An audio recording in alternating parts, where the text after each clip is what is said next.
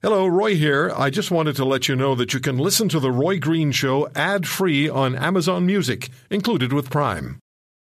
He's like a superhero without the costume. This is The Roy Green Show on the Chorus Radio Network.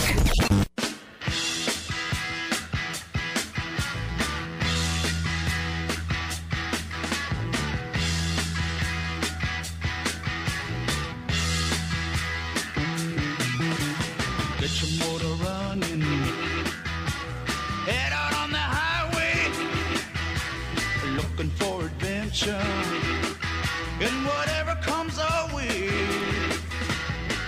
Yeah, darling, go make it happen, take the world in a loving embrace. Again, the numbers of claimants, asylum claimants in this country, or to this country, are spiraling upward dramatically, according to information that Canadian press obtained. And I read the story from Global News. Again, asylum seeker numbers going upward dramatically. Could take 11 years to hold a hearing and cost $2.97 billion. And as I said earlier, those numbers will increase. And if it takes 11 years, if they're saying it's going to take 11 years, that means it's going to take more than 11 years. And the people who are turned away will, of course, have an appeals option, and that will take time and cost significantly more money. The problem is at the entry points into Canada and how we're handling people who are entering the country illegally. That's where the problem lies. Our federal immigration minister is asking for another study to be conducted, and he's got an assistant minister with a group of other people. They're going to study the issue, and they're going to have a report by next summer, at which time the report will be studied, and then there'll be other questions that need to be studied. This is not new news. It's just the same old way of doing things. And we remember the Prime Minister on the 29th or 28th of January tweeting to those fleeing persecution, terror, and war, Canadians will welcome you regardless of your faith.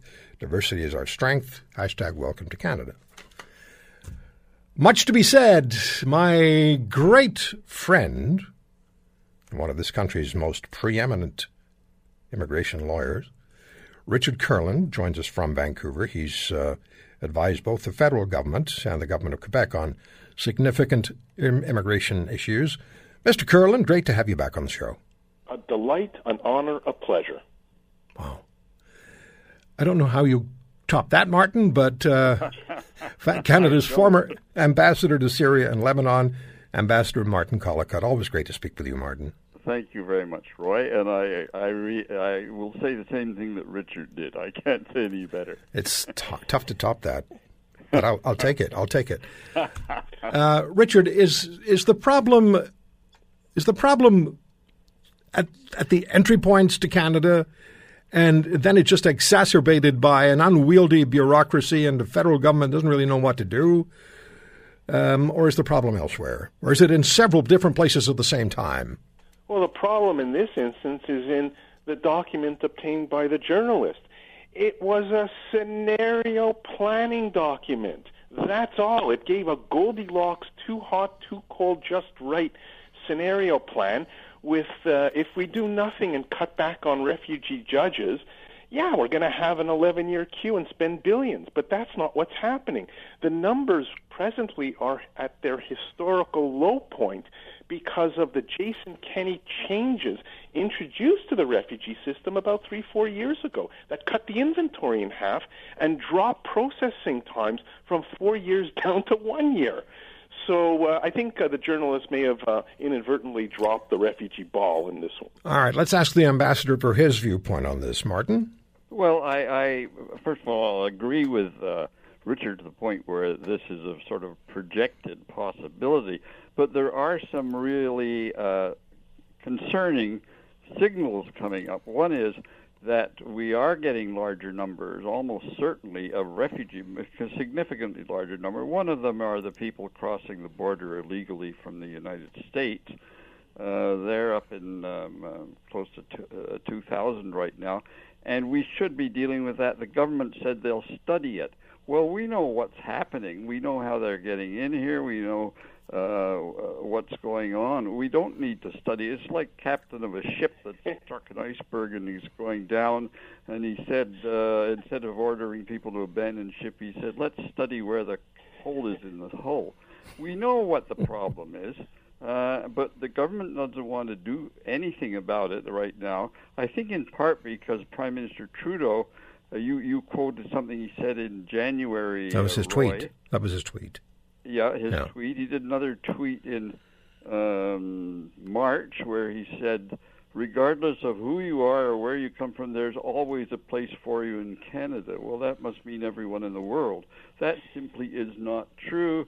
I think it's no more than Justin Trudeau's attempt to make him look like he has sunny ways and everyone's welcome. But what he said is not only not true, it's misleading. And the government, by twiddling its thumbs and saying we'll study what's happening, is just avoiding the issue. People are coming in illegally.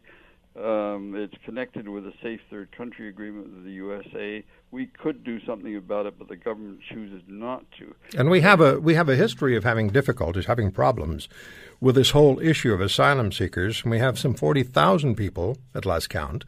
We don't know where they are.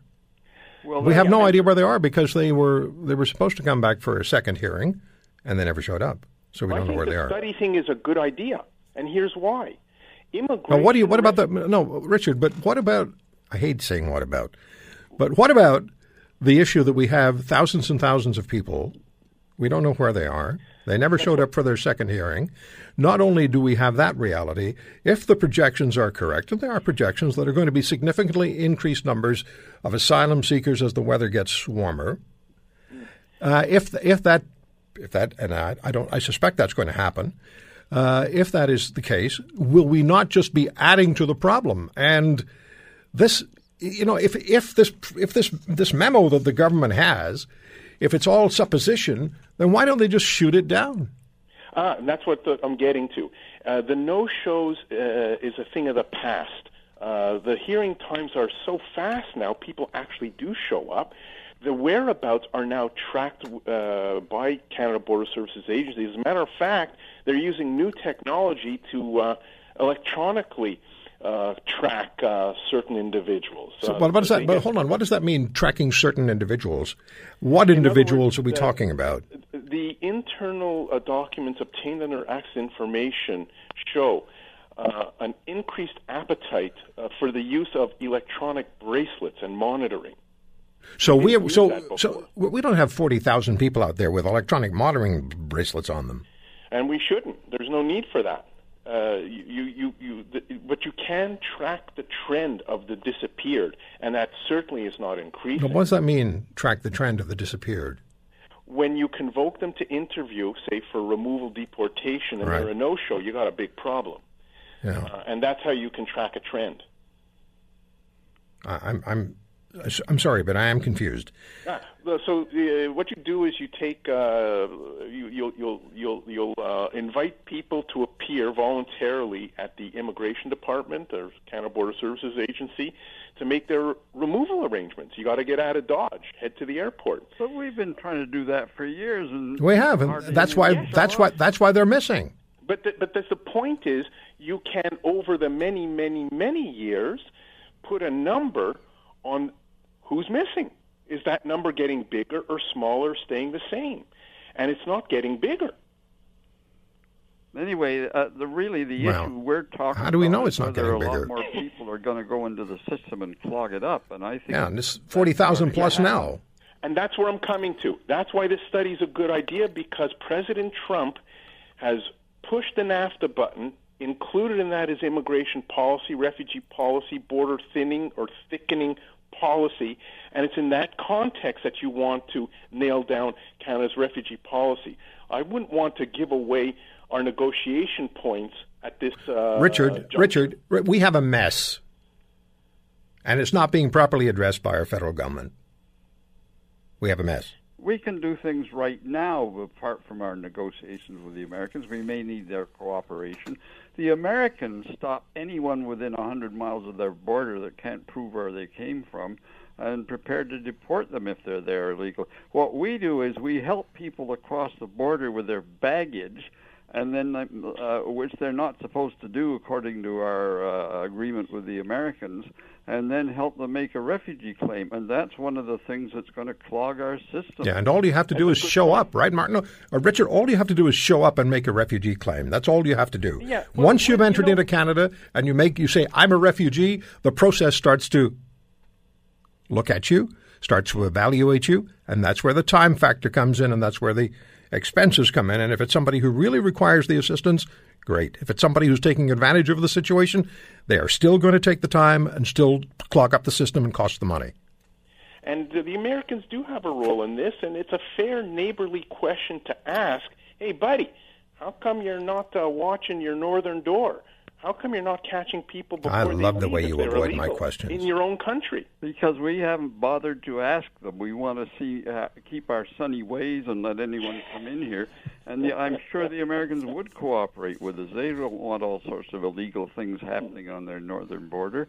But we're not doing it because we want to look as though we'll take anyone who wants to come here. Is it to this country's benefit that anybody who arrives, and I understand we have a charter, I get that, but is it to Canada's benefit and Canadians' benefit to have anyone, I mean anyone, who arrives at our border, arrives in Canada, and claims refugee status to immediately be given protection, immediately be allowed into the country while their claim is assessed? Even if you know, even if you knew exactly, this is wrong, this is phony, you still have to carry on with the process until you get to the very end.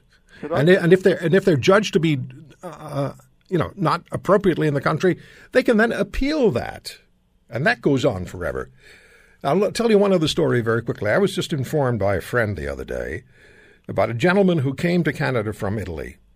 He has a specific skill. I don't know what it is, but he has a skill that was very much absent in Canada. So he was working for a company in Canada. They brought him in. They got all the paperwork. Everything was done appropriately. They brought him in. He's been working here for 2 years. He loves Canada. He wants to become a Canadian citizen. He has a wife. He has a daughter.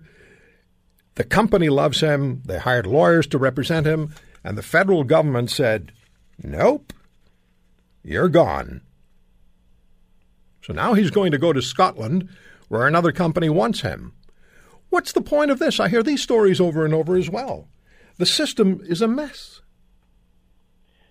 Yeah, there is an upgrade. You're going to see over the next 4 to 6 months new rules in the foreign worker program that may help adjust precisely the issue raised now. Let me take a break. We'll come back. We'll talk more with Richard Kurland, immigration lawyer based in Vancouver, advises both the federal and the governments on the issue of immigration matters, and Ambassador Martin Collicutt was the Canadian ambassador to Syria and Lebanon and is an expert on the issue of immigration. We'll try to include one or two of your calls as well as we get to the top of the hour. Stay with us. Roy won't take no or no comment sitting down. This is the Roy Green Show on the Chorus Radio Network.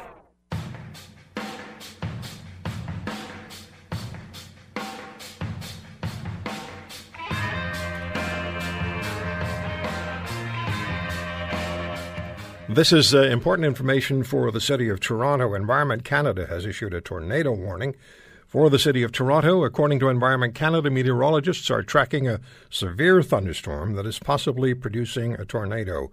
Damaging winds, large hail, and locally intense rainfall are also possible, read the statement. Global News meteorologist Ross Hull said, quote, rotation has been detected on radar with the storm cells moving through the GTA. So far, I've not been able to see a confirmation of a tornado, but the environment is right for these storms to produce one. These storms should be moving out of the GTA within the next 30 minutes, but there'll be the risk for more strong storms tonight and tomorrow. And the warning was issued around 3:30 p.m. Eastern Time this afternoon. Back to our conversation with our good friends, Ambassador Martin Collicutt, former Canadian ambassador to Syria and Lebanon, and one of this country's foremost immigration lawyers, Richard Kurland. They both join us from Vancouver. So, gentlemen, on the issue of, I want to come back to something you said, Richard, and that is track the people who need to be tracked and removed from the country. Complicating that factor are sanctuary cities, where Toronto is one, Montreal is one, Hamilton is another. I don't know if Vancouver is or not. I know Gregor Robertson was considering that. But you have immigration officers moving into the cities to try to apprehend people who the federal government or Immigration Canada wants out, and the cities are doing nothing to assist. We have, again, it's a mess. It's a goulash of good intentions or not so good intentions or just sloppy work. Am I being unfair about this? Can I comment on Yeah, that? please. Go ahead, Martin. Yeah. Well, the sanctuary city idea is supposedly out of sympathy for the illegals. What you are doing by encouraging them to stay here is to create problems for them and their kids in the future. I mean, the problems in the States are because there are a lot of people there illegally. They can't get full rights. And what we are doing by creating sanctuary cities is encouraging people to stay illegally. If someone's going to be allowed to stay here, let them do it legally so they and their families get full privileges and rights. Don't push them or encourage them to go into what they call the shadows and not have that. And I don't know what's in the minds of municipal politicians who think they're doing good work by creating sanctuary cities. They're doing exactly the opposite. Richard? I've never bought into this sanctuary city concept. There's something innately incorrect. It does not respect rule of law. There's no special dispensation from Canada's matrix of protecting the public, the way we do it. And we do not have a design for an illegal underground as the Americans do. They intentionally create an illicit pool, cheap labor. In Canada, our hospitals and our major cities have special budgets to take care of individuals who may be in illegal status. But if you reward illegality, you will breed more illegality. So I just don't buy it. Was the Prime Minister incorrect, just fundamentally incorrect? Maybe his heart was in the right place, but was he just not thinking properly or clearly enough about what could happen when he issued that tweet in January? That was political candy. I think our senior leadership knows full well the capacity of the Canadian military, law enforcement forces, nationally, internationally, to prevent a mass migration from happening. If Canada did not have sea-to-sea-to-sea coverage, we would have had to withstand that Middle East outflow into another Western democratic nation, but we're simply not geographically accessible. That's our secret sauce. All right, Martin, we have a minute. We have a minute left. Go ahead, please. Well, the tweet was basically to burnish his image, distinguish him from Donald Trump, and sound like the most generous leader in the world. But it's complete, total nonsense. But he hopes to get away with it. And the question is, how long will the Canadian public be fooled? Could I just add two other reasons why our number of asylum claimers could... I'll need you to do it quickly. Yep.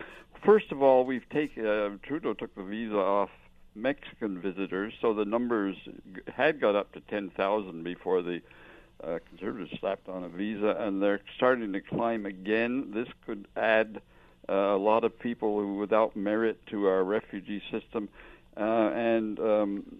What's the other one? I've lost. Well, I'll jump in while you do that, because we can mirror President Trump's idea of sending a bill to Mexico to build the wall. We can send them a bill to pay for those refugees that the U.S. has allowed into Canada. Oh, you guys you two are troublemakers. Would stop doing it if we asked them, but we somehow or other like to sound like we have sunny ways, and we're not asking you. Sunny ways. Sunny ways. Didn't he play quarterback for the Montreal Alouettes? Wasn't his wife a singer? Thank you, gentlemen. It's always an honor and a pleasure to speak with you. Thank you. Be well, everyone. Richard Kurland, Ambassador Martin Collicott. We'll come right back.